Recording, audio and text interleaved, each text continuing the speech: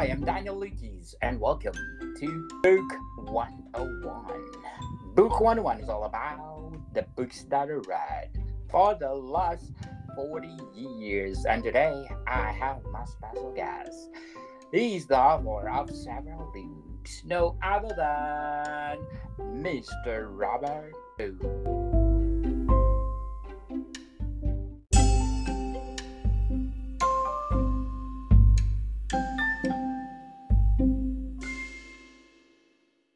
Thank you, Daniel. Yes, welcome to Book 101, Mr. Robert, and can you please introduce yourself? Sure, my name is Robert Boog. I'm a real estate broker and I live in Valencia, California, which is about 20 minutes north of Hollywood, California. Interesting. So, Mr. Robert, what age did you realize that you are good in writing? I got tricked by my fourth grade principal. What happened was I wrote a story in class and then the teacher wrote on my paper, please see me after class is over today. And after a class was over, she took me to the principal's office and they called my mother in. And the teacher didn't believe that I'd written the the story that I'd written. Really? Yeah, so the principal said, we have an easy way of figuring this out. We'll just have Robert write another story tomorrow. So I had to go to the principal's office the next day and I wrote another story. And then a funny thing happened. I ended up going to see the principal again, the third time, and I'd Oh never my gotten, goodness. yeah, I never had been in trouble before in my whole life. And she told me that I didn't need to go to fourth grade English anymore. That she sent me to a sixth grade class, and then after I was in the sixth grade class for about a week, and then she just sent me to the library every day. So I ended up not having to go. She just said, "You like to read, it seems like," and I said, "Yeah." And so that was it. I never took English in sixth grade. Oh, that's interesting and amazing. Mr. Roberts, who are your favorite authors that influence you? Mm, I would say, of course, Shakespeare, and but I'm into like reading self-help stuff. I read all kinds of stuff. So to be honest, like Dale Carnegie, and I call myself a perennial student because I'm always looking to learn things. So my I I just don't have one favorite, but Stephen King is one, of course, and I don't know, Robert Cialdini. I really like him. If they describe their writing, what is it or what are they? Well, what I like about Cialdini, I'm a student of psychology, and so he wrote a great book called Influence, and it talks about how how to influence or how to help sell to someone. And that is also with Tom Hopkins, another favorite of mine. But because I'm in the world of real estate, I graduated from UCLA and went right into selling real estate. So I've sold real estate for ever since I left UCLA, which is a very challenging job because you don't receive a regular paycheck. You're paid on commission. But I figured out that if you know how to help people get the feelings that they want from what they're buying, then you're just more successful at it. That'd be amazing. You told us that you love Shakespeare. If you compare Shakespeare to his rival Christopher Marlowe, what's the big difference? Okay, so I come from a totally different um, thought on this, and it is that I believe that Shakespeare and Marlowe were the same person, and they were not. It was not William Shakespeare; it was another man. So Okay, yeah, it's a so it's a pen name. correct. Yeah, they both and actually okay. So what we've learned in high school about Shakespeare, I think, was only like a half truth. And Okay. so it kind of, I mean, it gets into the world of the Elizabethans back in the 1600s. They would use, I mean, these famous people didn't want to argue in public, so they would use what we call an allonym, or someone today might call him a Facebook sock puppet, or a fake Twitter handle or something. You would make Yes. up someone, but back then Yes. it had to be a real life, breathing person, and that person would allow you to, you would pay them, and they would put their name on it, and that's what I think Shakespeare did. I mean, Shakespeare was the front for a guy named Edward de Vere, Oh. and he was the 17th Earl of Oxford. So a lot of people, or a lot of times when I'm talking, I'll say Oxford or Edward de Vere, meaning the same person. It's just kind of an abbreviation. Or why did you chosen Shakespeare to be one of your novel? Is it novel? It's more of like a non-fiction historical mystery, if that makes any sense.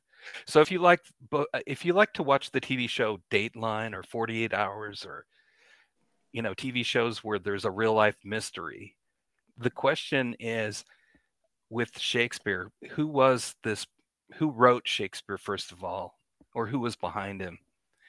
And just figuring out things like that is the fun of it. Like I was saying, like I believe that Shakespeare and Marlowe were the same Yeah. thing, kind Yeah. of thing. So it's kind of like a whole who done it thing, that, or a cold case file that is over 400 years old. So it's kind of interesting when you really get into it. Okay, so the one that I'd like to talk about is where North by Shakespeare goes south. And it's kind of funny, but in 2021 there was a book called North by Shakespeare, and those researchers, what they did is they took software, a software program that is used to identify plagiarism in college students, and they put Shakespeare's play in it and determined that they matched, like there are hundreds of matches between Shakespeare and a man by the name of Sir Thomas North. And Sir Thomas North translated a book called Plutarch's Lives, and along with some other books. So what they're saying is that Shakespeare did not write Shakespeare.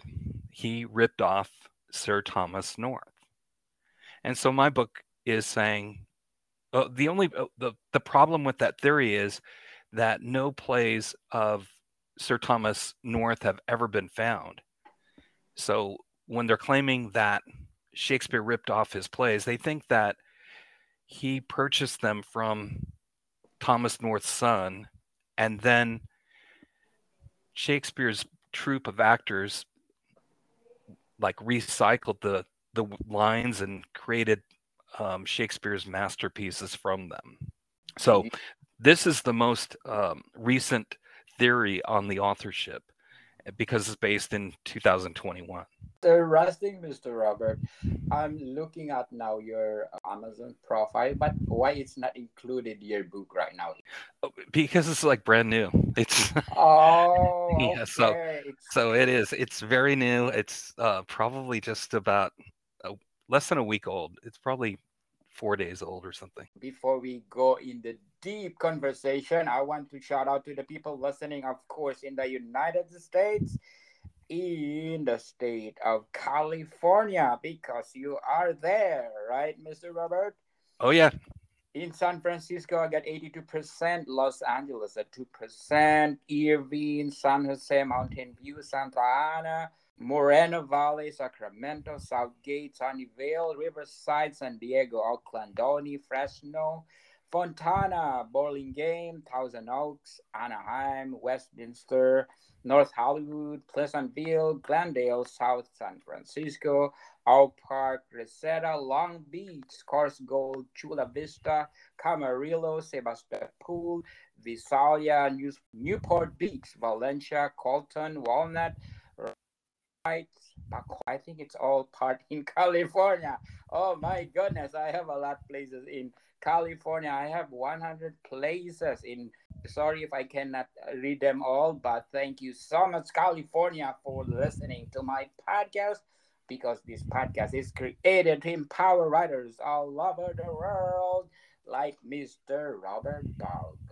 Mr. Robert, what will be the best highlight of the book that we're talking about? Well, I think the best highlight might be just to realize the context and kind of setting this context of having um, allonyms, meaning that okay, we all or most of us remember that the first poem that made William Shakespeare famous was Venus and Adonis, and it was written in 1593. And we're told that William Shakespeare wrote this poem for Henry Roseley because he dedicated it to Henry Roseley. And he did this because he wanted to get a patronage from this wealthy earl. Henry Roseley was the richest man in all of England. So when I learned this in high school, I imagined Henry Roseley to look like Donald Trump, like a middle-aged guy with the bad comb over or something. And then when I found out, when I started reading more about Edward de Vere and why do people think that he was the author of Shakespeare, I learned that Edward de Vere's daughter, Elizabeth, was arranged to be married to Henry Roseley, the richest guy. And Henry Roseley was 16 years old. And Elizabeth Vere was 14 years old. So this was in 1589, before the writing of Venus and Adonis. Now, Henry Roseley rejected the marriage proposal. And her grandfather, his name was Lord Burleigh, was not a happy camper. And he fined Henry Roseley the sum of £5,000, which today would be maybe $1 million, let's say. And Henry Roseley said, "That's okay. I have the money. You can find me all you want, and I'm still not going to marry your granddaughter." Now, 2 years later, in 1591, a poem written in Latin called Narcissus came out. And this poem talked about the Greek god Narcissus, how he died of self-love because he saw his reflection in this pond. And it claimed that it's kind of like it compared Narcissus with Henry Roseley and said that Henry Roseley lacked honor and that he would never have any, he was not virile, he wouldn't have any have any children. And I think what happened is that the father of Elizabeth Vere, his name was Edward de Vere, I think he may have been Henry's godfather actually at the time, and he was mad about it, and he wrote Venus and Adonis because in the dedication to Venus and Adonis, it claimed that Henry Roseley had honor. It said, repeats the word honor like 7 times. So that word honor kind of jumped out at from the page at me. And then I realized that in high school, we never learned about Elizabeth Vere or really much about Henry Roseley, or I didn't realize that he was younger than me at the time.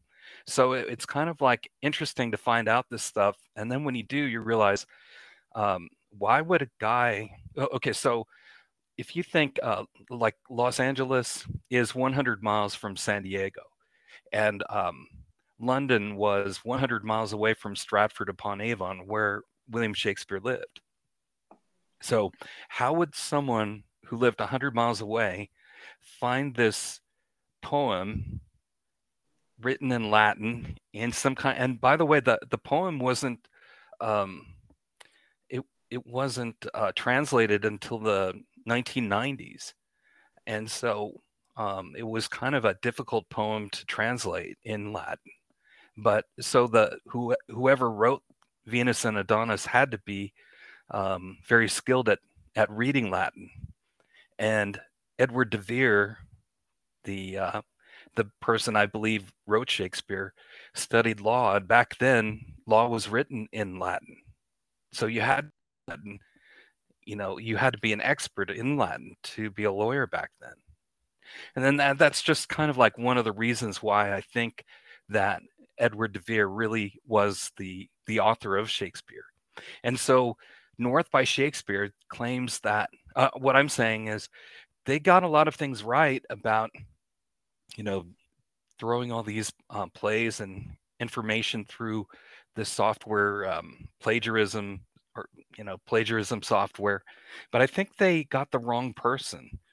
And I think that it was an answer could be made that Edward de Vere had helped Thomas North translate some things from Latin when he was 18 years old, and then he wrote the plays and poems of William Shakespeare, and he attributed them to Shakespeare. Oh, interesting, Mr. Robert. So, do you think your book is the same with the Da Vinci Code, decoded? do you think it's similarity? It so happened that your book is non-fiction, right? It's nonfiction. So somebody had suggested that I do something like that, where I make it some kind of more of a fictional person who's hot on the trail of this, and this is, which is a great idea, and maybe I will do that.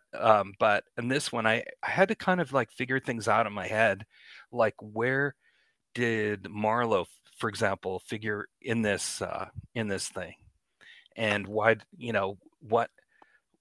So I just like will ask myself little questions like that, and so I had to kind of sort it out, and this book is kind of a reflection of questions that I asked myself. It's called Where North by Shakespeare Goes South. So how Yeah. did you craft this book? How did I craft it? Okay, well, I had written another book. It wasn't. I did write a book called Hang Shakespeare, but I had another book that I wrote that was like the real life mystery of William Shakespeare, that kind of thing. And I got a phone call from a person who read it, and he said, well, you need to read this book, this North by Shakespeare, because this is just written in 2021, and what you're saying is like prior to 2021. This is, like a big splash, and everybody's talking about it, and this must be the way that Shakespeare was written. And so I was going to send him an email, like with the bullet points, like 5 bullet points of why I didn't think that was the case. And then what happened was my email got kind of long, and so I just saved it. And then I thought, I'm just going to write this out, and then it became like 10 pages, and then before I knew it, it was like 50 pages. And the book is only 135 pages, but people who have read it said that they liked it was kind of like what my 4th grade principal said, that she liked my style of writing. But it's kind of funny. So if you describe your writing, what is it? Oh, what people have told me is you have a very engaging writing style. That's what they tell me. And because I try to put a little bit of humor. I wanted to make my teachers laugh when they read my paper, to make sure that they read it. And because when I was a kid, I would write a paper, but sometimes you weren't sure, did they really read this or not? So I would put in like little phrases like, Mr. McGrath runs naked through the football field or something, like that was the person who was reading it, just to see if it would catch it. And they never did, or they would just, like, one time a teacher said ha, like, so I knew she read it. But sometimes so, I would do that just for the heck of it. so I mean to say that your writing is something else. That when the teacher called you and went to the principal's office, there's something in your writing that people need to read. The man's name was Thomas North. So Thomas North. we're north by Shakespeare, goes south. Oh, okay. So, Mr. Robert, let's talk about the main character. Well, in this book, the main character is you. I mean, you're reading it. So, um, actually, Thomas North would be considered the main character, I suppose, because what I'm doing is taking apart some of the evidence that they have. For example, the book North by Shakespeare has 3 smoking guns that prove that Thomas North wrote the plays for Shakespeare.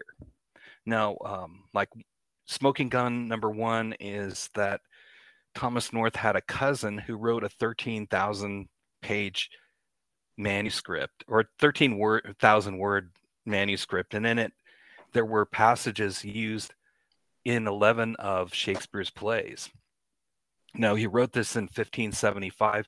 Shakespeare was born in 1564. So how would, like, a 9 or 10 or 11-year-old be able to read this manuscript? That's one of the smoking guns. The second one, there were 4 names that Thomas North, he found. He went to France in 1575 or 1574. So he went to Paris with his brother and met 4 people in France, and those names can be found in the play Love's Labor is Lost by William Shakespeare. So how can someone explain that? Again, Shakespeare in 1575, if he was born in 1564, he was not going to be traveling to France. So that is smoking gun number 2. And then number 3 is just the events in Thomas North's life, how they match Shakespeare's life, or what the plays in Shakespeare. So what I do in my book is I say, okay, let's look at smoking gun number 1. That's the one where Thomas North had a cousin who wrote this manuscript. Well, in 1578, Queen Elizabeth visited Roger North at this big house that he had in England, and he most likely would have presented that manuscript to Queen Elizabeth to read it.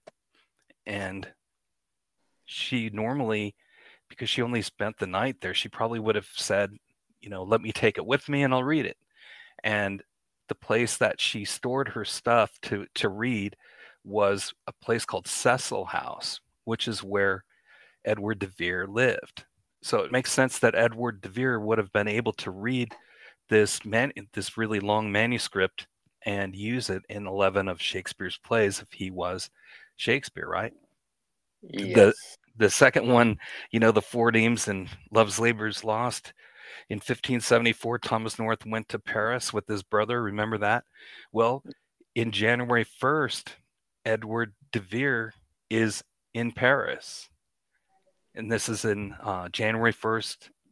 He probably had dinner with Thomas North and Roger North in Paris. They were all English, so most likely they it's not so they would have met the 4 people that people say only Thomas North would have known these 4 names to be put in Love's Labor's Lost. So that kind of puts a hole in that theory. The third one, the events in Thomas North's life, matches the plays of William plays of Shakespeare. Well, if you think about it, in 1575, Edward de Vere traveled to Italy, and he lived in a place called. He stayed in Venice, where we know the Merchant of Venice was made. He went down to Sicily, Palermo, Messina, Padua. So if you were to take a map of Italy with those, colored push pins and mark the places of Shakespeare's 13 plays that are set in Italy, they would match the places that Edward de Vere stayed in. And that's something that you can't say with Thomas North or anyone else, really. William Shakespeare never left England. And yet people believe that he could write about Italy because maybe some friend told him about it, or that people come up with all these excuses. But, they have the Leaning Tower of Pisa. So we know that Shakespeare went to Pisa because of one of the plays that there's a mention of the people of Pisa. He calls them the grave people of Pisa, or the grave citizens of Pisa, sorry. Somebody in 1982 went to Pisa. They tried to recreate where Shakespeare must have been, and they realized that they were standing in a cemetery, an old cemetery. So when they said the grave citizens, it's a pun. He's talking about the people of the cemetery. So somebody would have had to have gone there. And how, if William Shakespeare never left England, it doesn't add up. Oh, very well said, Mr. Robert. But before we go on, I'm inviting you to listen to my other podcast, Food 101, on our third season with Chef Alessandro, one of the best executive chef in one of the best restaurants in downtown Toronto. And we are so very grateful because we got our 1 million downloads. If you're supporting my Food 101, can you please support my Book 101 review? Because this podcast is created to empower writers all over the world to write more books, people, so that we can read lots of books. So, Mr. Robert, are you independent or traditional publishing?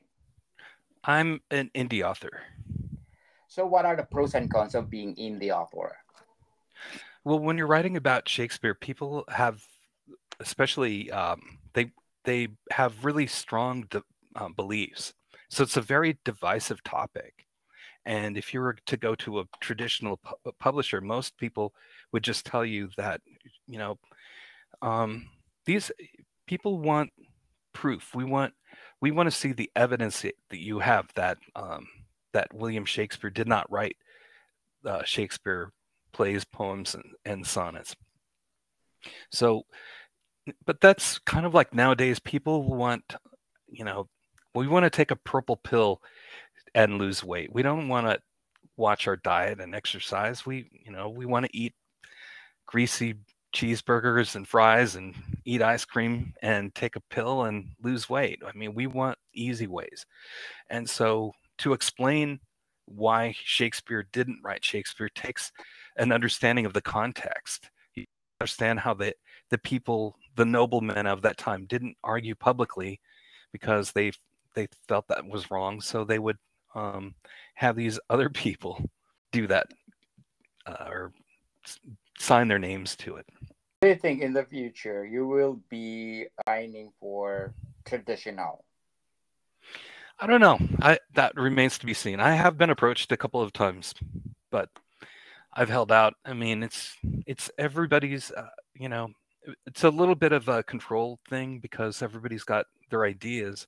So sometimes when it's like a Hollywood kind of thing. Well, where I live, I'm 15 minutes from Hollywood, really, with no traffic, of course. But so yeah, and I've been to a couple of meetings where people have approached me about writing for something, and but they have what they want, and so they're very people.